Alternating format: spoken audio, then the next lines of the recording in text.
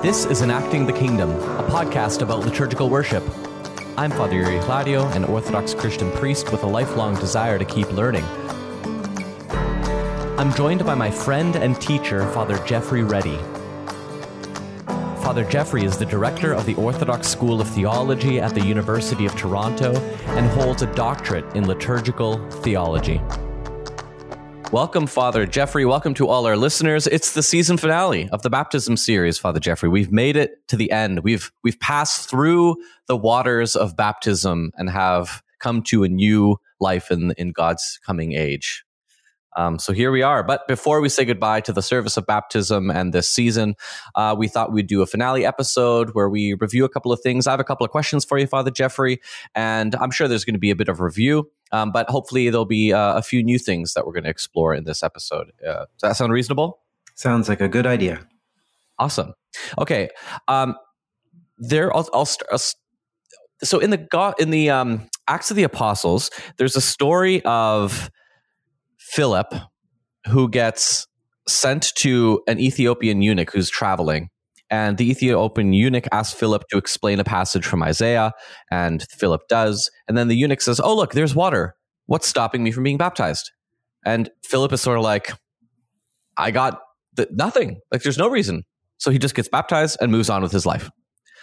Right. And like, there doesn't seem to be much like prep work, and there doesn't seem to be much like care about the fact that this Ethiopian eunuch is now going to go to a place that doesn't have any Orthodox churches and won't actually be part of a church community. So I guess one thing I'd like to start this conversation with is, in our Orthodox tradition, there seems to be baptism is a big deal. Like the whole preparation for being baptized and the whole expectation of what you need to do now with your life after being baptized, there's sort of a big deal to it. But we have the story in the New Testament, which seems like baptism is relatively nonchalant. And I'm wondering if we could talk about why is there a disconnect here? Like, should the Orthodox Church be just more accepting of off-the-cuff baptisms? Or is our system of having preparation and things like that actually good? So I'll throw it over to you, Father Jeffrey. Yeah, I mean, this is often kind of trotted out, just kind of suggest exactly that sort of thing. I think, though, if you look carefully at the narrative, it's a compressed, story. It's not like a dozen or 15 verses in Acts chapter 8. Although it seems to happen relatively quickly, and you sort of think that it is a bit ad hoc or off the cuff, as you say, all the elements are nevertheless there, right? Bar perhaps the sort of integration into the kind of local community and everything. But of course, this gentleman is going to go off. He's on his way back to Ethiopia, and he'll play a major role in evangelizing that country. So that can almost be excused by the fact that there's this kind of fervent desire to share the gospel and so forth. But if you look carefully, I'd say all the elements are nevertheless there. There was that kind of initial spark of interest. He's already been sitting there reading Isaiah the prophet, and he's determined to kind of get to the heart of that. He doesn't understand what he's reading in the prophecy of Isaiah, and he asks for a guide. So that's kind of the catechetical process. He's made a catechumen sort of in a few seconds, and then Philip comes and sits with him, right? And they sit with the scriptures, and they look at the verses from Isaiah that he's puzzling over. It happens to be, it has to do with that core part of Isaiah, chapter 53, the tale of the suffering servant, the prophecy of the suffering servant, which of course is at the heart of the gospel, fulfillment in the prophetic acts of Jesus Christ in his passion, death, and resurrection. And so Philip is able to guide him and to lead him. It says he preaches to him Jesus, right? And then they go on their way together, right? And it's at that point that the eunuch says, what should stop me from being baptized here? Like, what is the kind of preliminary thing that is that I need to do here? Well, and Philip points out, you have to believe. You have to believe with all your heart. And he says, I believe that Jesus Christ is the Son of God. Right? So although it's this compressed narrative, it maybe takes place over a few hours, maybe an afternoon, something like that. Nevertheless, everything is there. He believes from all his heart that Jesus Christ is Lord and is Son of God.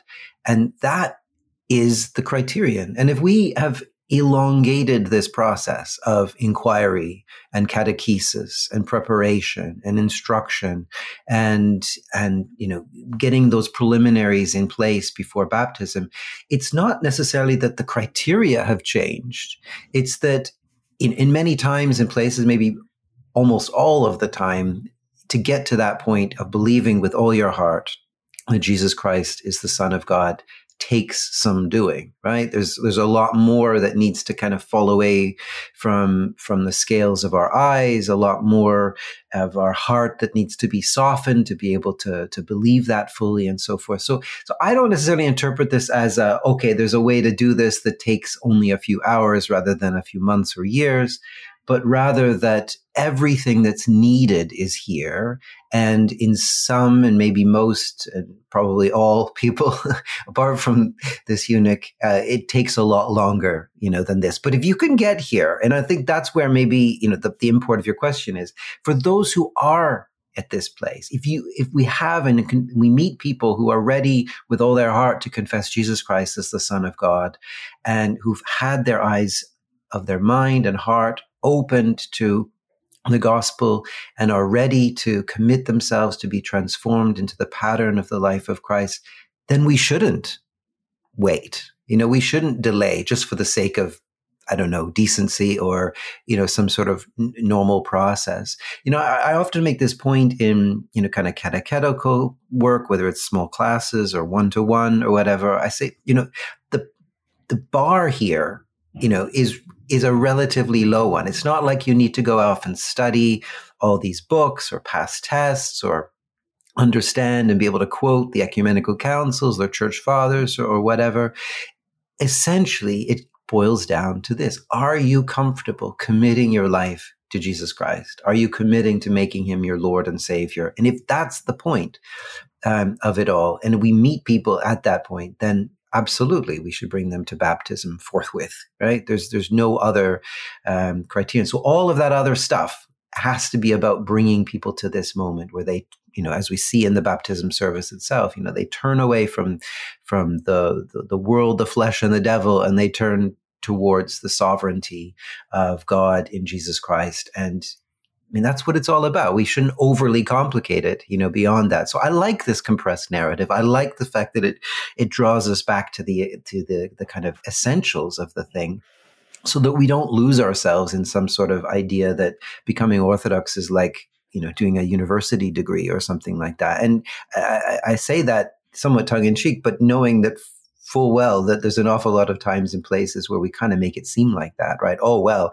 you want to be Orthodox, but you haven't read Lossky yet, or you haven't read, such and such a church father, or, come and meet, this whole library of books and everything, and, or attend, X number of services before, you're ready to actually commit yourself. Well, that's not the point. The point is the lordship of Jesus Christ. And if people are in that place, then they are Orthodox, right? They're ready to be brought into the fullness of the church. Remember that the confession of faith that's made at baptism is the Nicene Creed. So anybody who's capable of pronouncing and believing that with, as I say, at the heart of it, this absolute trust and belief in Jesus as Lord, then they're Orthodox, and we shouldn't hesitate or make it more complicated than that.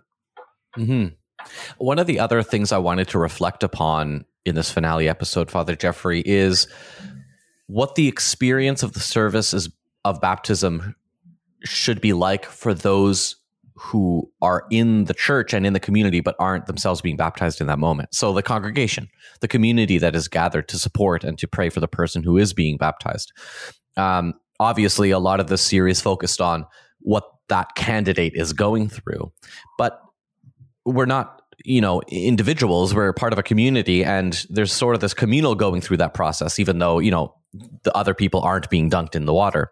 So I'm wondering if we could spend a little bit of time reflecting on what is the attitude that we should have in church, and what are maybe some of the things we could focus our attention on, if we are there to support somebody else who is going through this service of baptism in that moment in church. What are some of the things we could kind of focus on? Yeah, it's a good question. I think we addressed a little bit of this when we talked about the fact that, through most of Orthodox Church history, people were not baptized as infants, but at least as, kind of toddlers or older. And that sense of, being able to remember your own baptism was a key part of that. So for people who have that experience, some of the answer to your question can seem relatively obvious in the sense that, I remember that, I know what's going to happen next, not only because I remember my baptism, I remember being at all the other baptisms I've been at since. And, every time it's reminded me, of what's kind of going on here. And it's an invitation to revisit, right? Not in a nostalgic way, but in a kind of remembering, putting back into the body of our own lives, the experience that we had.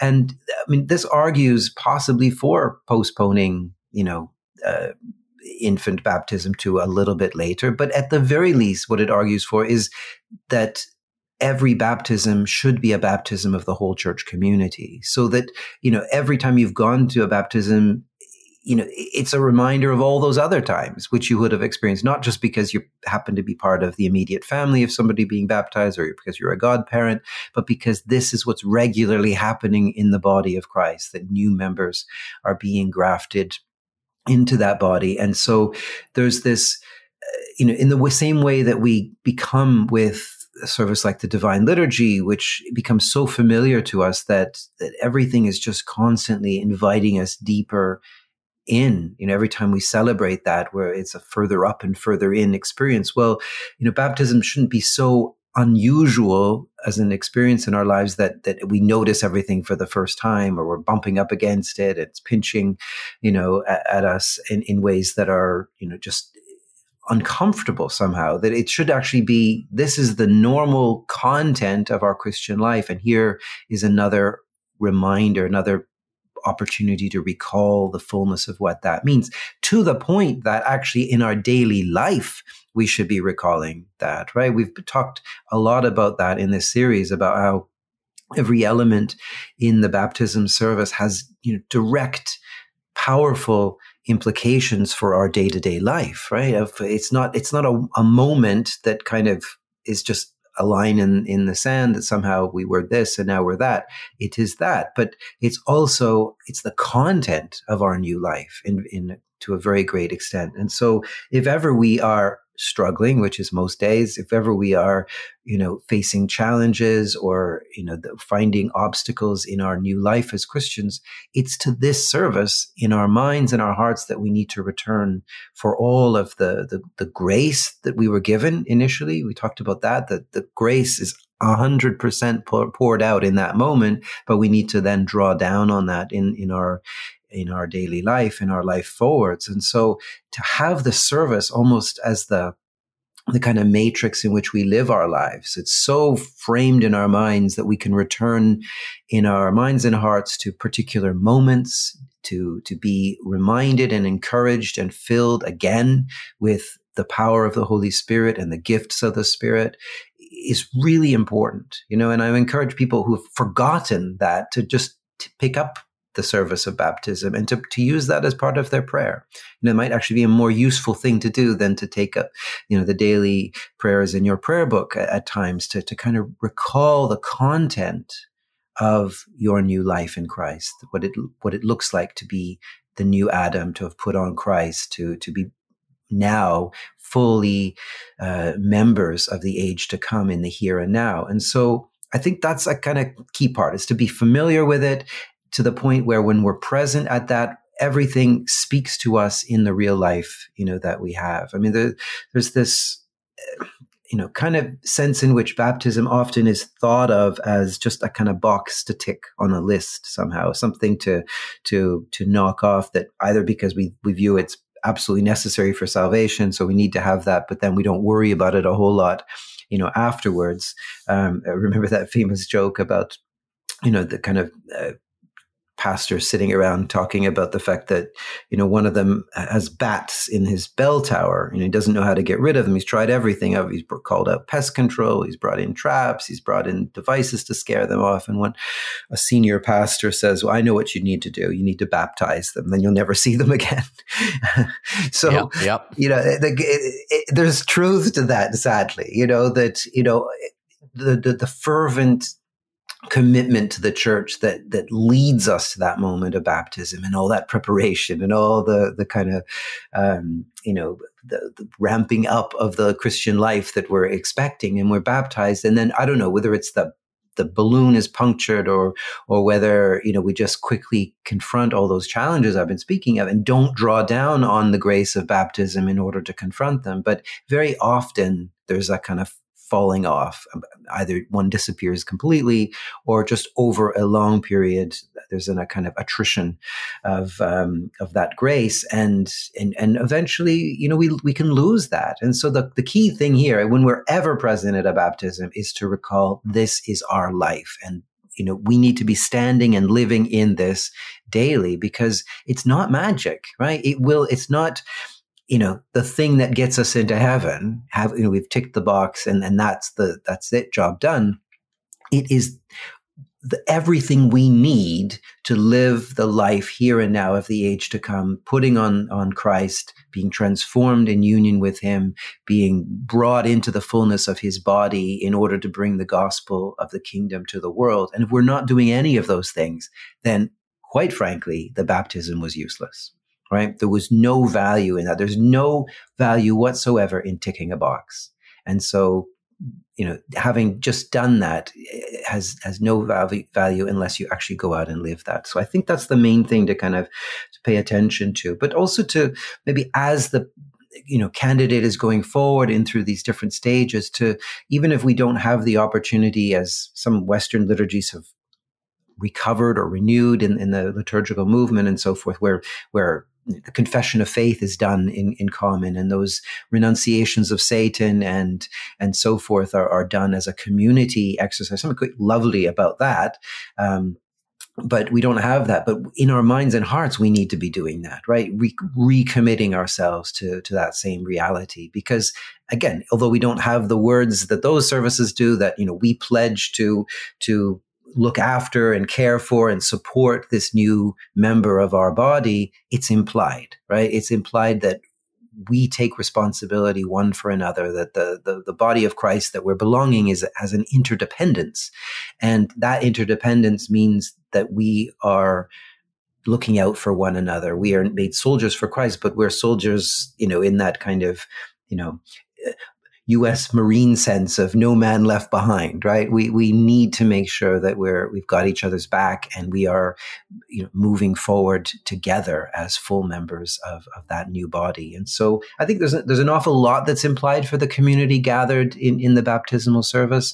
But the more we're familiar with it and make that a normal part of our understanding of our Christian life, the more we'll see those connections and those opportunities for full participation in it. We're not just there to observe, right?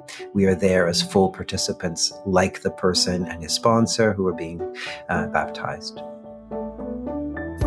The podcast you're listening to reflects only the public half of the overall project of enacting the kingdom.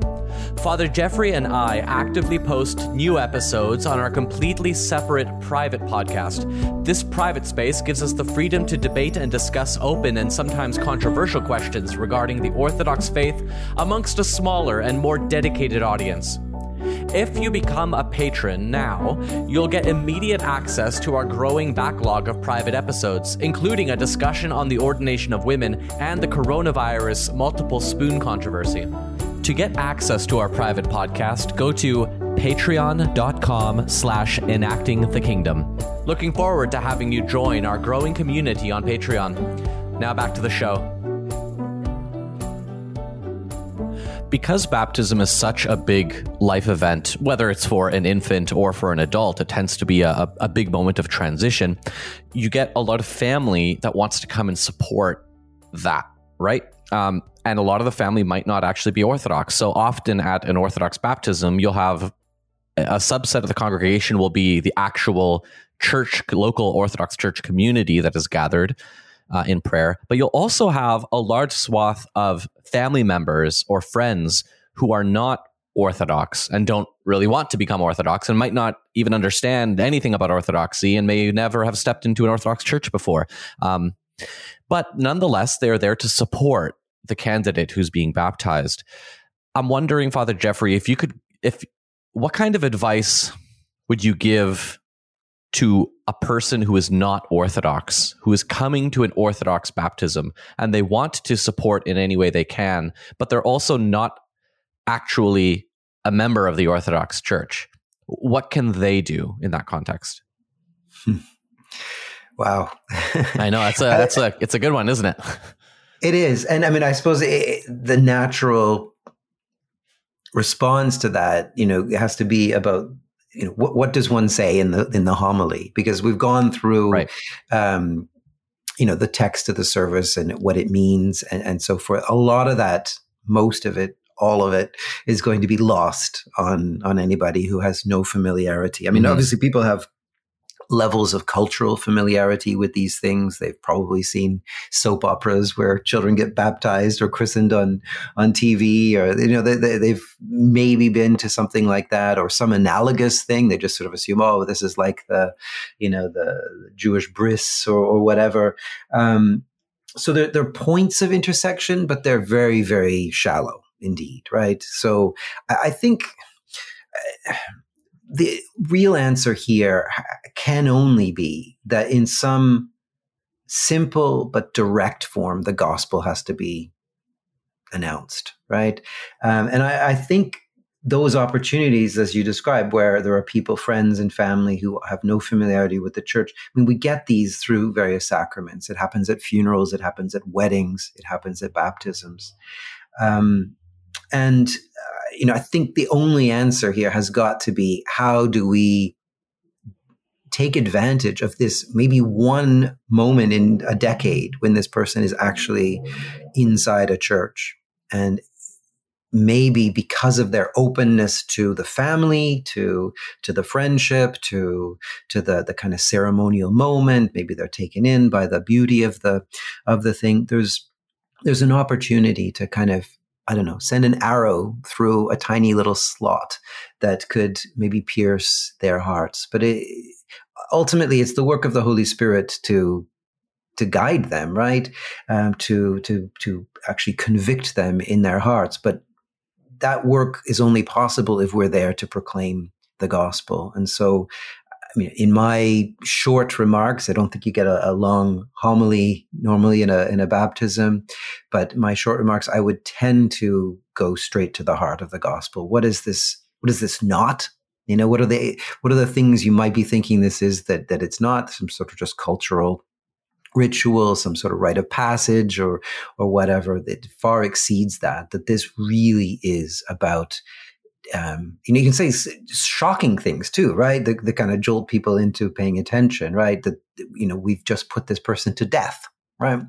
And what does that mean? And then you find people start to, perk up their ears a little bit and listen a little bit to words like that. But I point you at, homilies in the Acts of the Apostles and in the early church, where that they were centered on the kerygma, right? That core gospel preaching that is summed up, as we said earlier, that, as Philip says to the Ethiopian eunuch, that Jesus Christ is Lord, is Son of God. And he comes to believe that. If you can accept that, then you know what's going on, you understand, and you're in the right place. Anything short of that is window dressing. It's interesting song and music and ritual and so forth. But you can get that, down at any number of venues, right? From music halls to spas to whatever. If that's all it's about, there's ample opportunity culturally to do that sort of thing. So the only thing to do, I think, is to point people to Jesus Christ and hope that somehow they're malleable enough to hear the call of the Holy Spirit in their lives. And maybe, this will plant a seed that bears fruit now or later, but this becomes one of the kind of key moments when they've heard the gospel proclaimed to them. If they have their eyes opened, the service presents the whole of the gospel, right? And we just have to point at it with our few words. But if somebody approached me ahead of time, I would maybe just highlight a few of those key things of what it means to have Jesus as Lord, how that's different from just simply having a kind of religion as a hobby, right? That this is a totally new life. The person is dying, and their self is dying, and it is Christ who lives in them, and they are becoming a different kind of human being, the true kind of human being. I think all of that presented rightly is a compelling story. It's one that people should at least consider before rejecting, not rather than just sort of having ignored generally. So let's give them a service and a message and an experience that is harder to ignore. I guess that's my bottom line, something that will, eat away at the edges of their mind thereafter. And then, and if it comes to it in their own life, they come to a point of crisis or a point of real crossroads, maybe something in what they experienced this day will be with them, and they'll say, hang on, there was something else that was told about one time, and it looked different from what this is, or it was at least one of the choices I have in this life. Let me go and look that up a little bit more. And who knows, we never necessarily have a full picture of what our services and our words and our life, the living of the gospel, what kind of effect that has on people. And I think we can trust that the Holy Spirit will continue to be at work in people that we only get a very few short minutes with, but let's make them as good as possible, and as clear as possible, and as unambiguous as possible in proclaiming Jesus as Lord. The last question I wanted to ask for this series is so wide-ranging that there's no possible way we could get through it in a short amount of time. That being said, I do think we have been answering this question throughout the series. So this is a question that can possibly, you can go back and listen to this whole series again with this in mind. But one of the things that we focused on in our Vespers series was, how does this service change or affect how you live your life outside of church? And, the last question for this podcast in a few short minutes is, how is the service of baptism supposed to change your life outside of church? And if I were to maybe answer for you, Father Jeffrey, you can let me know what you think. One thing, I would probably say it's supposed to change everything. Everything is supposed to change, not in the sense of you're doing all new things, but you are renewing the way that you live your life. You are cutting certain things away that probably are not helpful, but then accenting things in your life that should be more prominent. And the one thing that actually came to my mind, and maybe this could be sort of our last metaphor before signing off for the series, is, back in our Vespers series, we talked about Psalm 103, the opening psalm of Vespers. And we talked at one point about, well, what comes first, life or death, right? And in that psalm, death is the thing that comes first, and life comes out of that, right? And it's kind of backwards from the way that we think today. But when we think of baptism as this new birth, right? You're being born again, so to speak. You are dying, but then you are raised to new life. And death comes first, life comes after that. And our whole life after our baptism should be a life of life, not a life of death. But I'll let you take it away and have the final word here, Father Jeffrey. Yeah, that's precisely right. And it's a kind of reversal of sorts. It's one of the many reversals and paradoxes that this new life introduces, right? And it's important to remember that, because, one of the most discouraging things, I suppose, about life as we know it is, to sort of feel like we're not making progress, whether it's individually or as a society, as a civilization.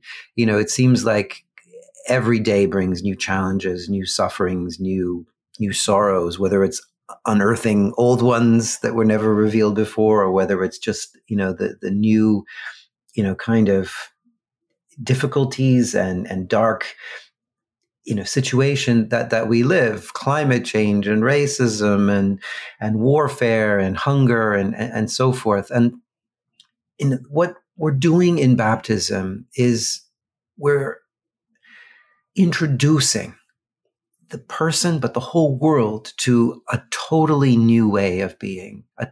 And it's the way that was in keeping with God's original purposes. And so there's a hopefulness that comes from, this is not yet done, right? If you have been living in this world and despairing of it, this is the invitation of the gospel, to enter into a new way of being in which the world is continuing to unfold according to God's plan. And out of death comes life. You might be thinking that there was a beginning, we're somewhere in the middle, and we're heading towards a dark end. But in actual fact, the death and darkness and suffering are leading to new light and life and joy and grace, and ultimately the revelation of everything that God intends in this new creation. And so I would say that this idea of new creation, not an old creation remedied somehow, it's sometimes the way people think of the Christian message. Oh, we're going to wrap up and heal this old thing. No, this is a renewal of everything, starting with death, and death that gives life. And so it's that reality that has to kind of characterize, the whole of what's going on here. And connected to that is what needs to be our response to that, because this is fundamentally a kind of concretization of faith, of pistis, right? And we emphasize this in the series, that it's not just this intellectual assent, but rather utter faithfulness, unconditional commitment and trust, and a total belonging to something and to someone in this case, right? Because, in this service, we reject even demons and the devil, but they have an intellectual assent. They know God is God, and so it's not just that matters. Here, what we're called to do is not just have this mental idea or ideology, but a total acceptance of the sovereignty of God, right? And it's only that way that this new creation will begin to unfold in our world, when we have people who completely trust and put their faith and their love and their dependence in God as the one who is, bringing this into being in and through Jesus Christ, and everything that the Holy Spirit has brought from Pentecost forward. This is what our confession is, that Jesus is Lord, that the Holy Spirit has been poured out, and to live in utter commitment to that, unconditional trust in that, is what is at stake here. And that's the only way things are going to, move forward. Now, that moving forward is inevitable. It's inexorable. God will be all in all one day. But for us to participate in it means to throw ourselves completely into that. And that's why this is not just a once for all thing. Why it affects the totality of our lives. What part of our lives have we yet to bring into that framework of total trust in God? And that's what this service is all about, right? So that those who are baptized, those who come to believe in Jesus Christ and are baptized will be saved, it says in the gospel. Well, what does that salvation look like? It's the new creation. And we need to, it's not just a matter of hedging our bets, checking a box, doing something, ritually to please somebody else, or to even just sort of represent our intellectual commitment to something. It is a complete new existence. And it's an existence, here's another paradox, that comes from the end of all things, because we can begin here and now, in spite of all that darkness in our lives and in our civilization and our world around us, we can begin to know and experience and share the life that comes from the very end of all things. That's what it means to be baptized for the remission of sins. Right? It's not a matter of, oh, it's an eraser or it's a statute of limitations somehow on our sins, that those things are just thrown out. It's because we begin to be known and to experience the world and share the experience with the world from the end. We become people of the eschaton, of the last day, of the Lord's day. And if we are utterly committed to that, then everything is new, everything is transformed, and the new creation takes shape here and now in the way that God intends and will ultimately, reveal. So this is not the sort of thing you can hedge your bets on, or it's not the sort of thing you can go in half measures. There's no second gear in the Christian life. This is full pedal to the metal, right? Pedal to the metal. And we need to make sure that in every part of our life, we are actually living this out, which is why I said earlier about we need to return again and again to this service to make this the content of our life. Because if we truly believe this, then we move from just being simply like the demons, people who acknowledge the existence of God, to being those who are truly his servants, truly his sons and daughters, truly his friends, and ultimately those who are bringing the age to come into actuality here and now as he has called us to do. And so, there's no way you can sell this as a kind of, partial, commitment or some sort of half measure. It really is the totality of our lives that should be affected by it. There's no corner of our life that we shouldn't be asking the question, what does my baptism mean for this, right? You're confronted with a difficult situation in your daily life. What does my baptism say about this? What does it mean that I am here representing the life of the age to come, the new creation? If we answered every question like that, right, as kind of a variation on the WWJD, right? What would Jesus do? What would a baptized member of the kingdom of God do is ultimately what we're saying. And that response will transform our life. Enacting the Kingdom is a patron-supported show, and if you're not a patron, you're only getting half of everything we create. If you'd like to join our growing community of supporters, please go to patreon.com/enactingthekingdom. Your patronage goes a long way to keeping this show going. Thanks so much, and we'll see you next time.